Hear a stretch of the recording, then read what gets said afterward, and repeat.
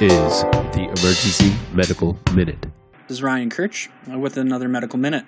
To celebrate the start of football season, my topic this morning is shoulder separations, also known as acromioclavicular separations.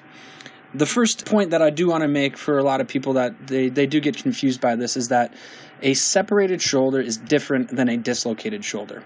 So when you dislocate your shoulder, the ball and socket have become dislocated.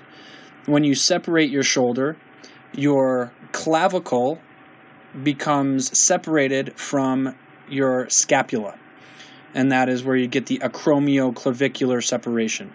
So typically you're going to get these injuries from direct blows or falls onto the shoulder, typically, again, most commonly in football as far as sports go. You can also sometimes see it when a patient has a fall on an outstretched hand, or they fall directly on their elbow, kind of causing a superior disruption, kind of upward trajectory of the elbow onto the shoulder. Treatment obviously is going to be with NSAIDs. Exam, you're going to see that there is pain directly over the acromioclavicular joint. They're also going to have pain when they try to adduct their arm, and typically they're not going to be able to raise their arm above horizontal without significant pain. Diagnosis for mild ones, it's simply clinically. If you do start seeing deformities, you want to start thinking about taking x-rays. It's beneficial to consider bilateral x-rays to compare the widening of that joint on the normal side versus the abnormal side.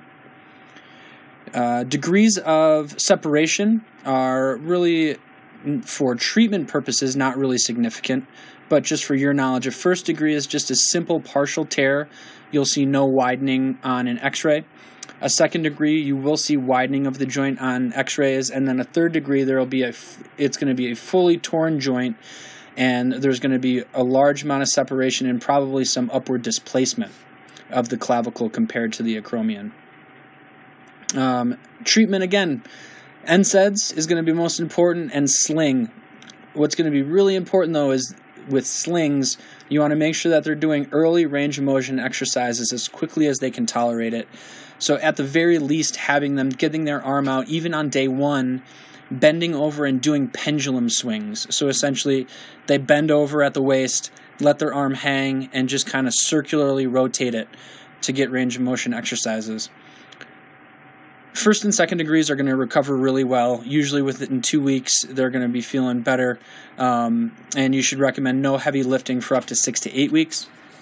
Otherwise, for third degree, you want to consider transferring or referring to orthopedics. But otherwise, again, these are all going to be simple expectant management and likely physical therapy referrals.